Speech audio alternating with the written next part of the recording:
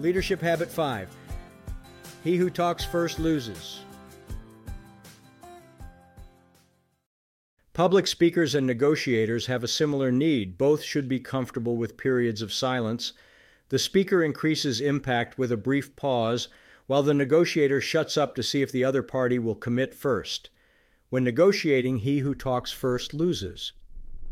Why do we negotiate? Because we want something we can't get without someone else's agreement. Although we sometimes feel like we want to say take it or leave it, we play the negotiating game, hoping to more amicably fulfill our need. We often negotiate with people with whom we will develop an ongoing business relationship. That amplifies the negatives of trying to back someone into a corner, forcing them to come out with egg on their face. Theoretically, everything is negotiable: price, warranty, interest rate, transaction fees, payment terms, etc.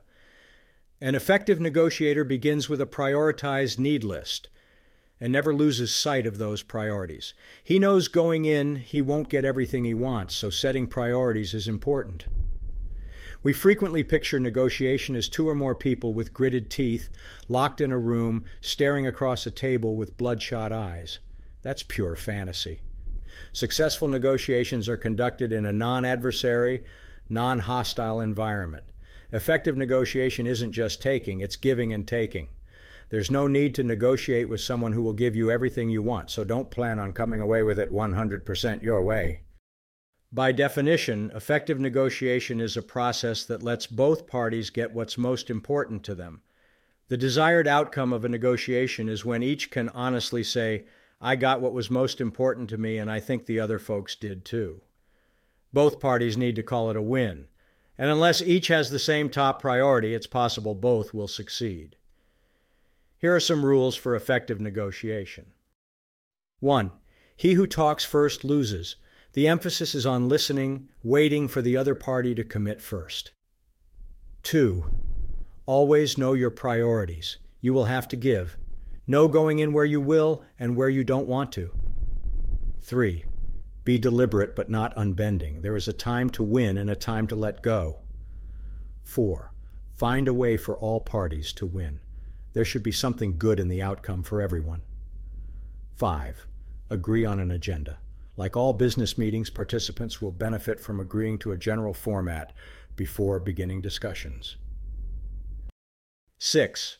Offer ideas for settlement. Remain true to your priorities, but don't be afraid to keep options open that are acceptable to you. 7. Always be decent. The cost of a negotiation turning ugly can be high. A lawsuit or having the other party walk away from an opportunity you really wanted can be expensive. Settle it if you possibly can. Avoid going home without an agreement. 8. By all means, put the agreement in writing. No need to be legalistic. Just a straightforward memo, properly signed and dated, is adequate. Negotiating is an art worthy of frequent use. As discussed in the last chapter, we too often move to the courtroom to settle disputes people could solve by talking it out.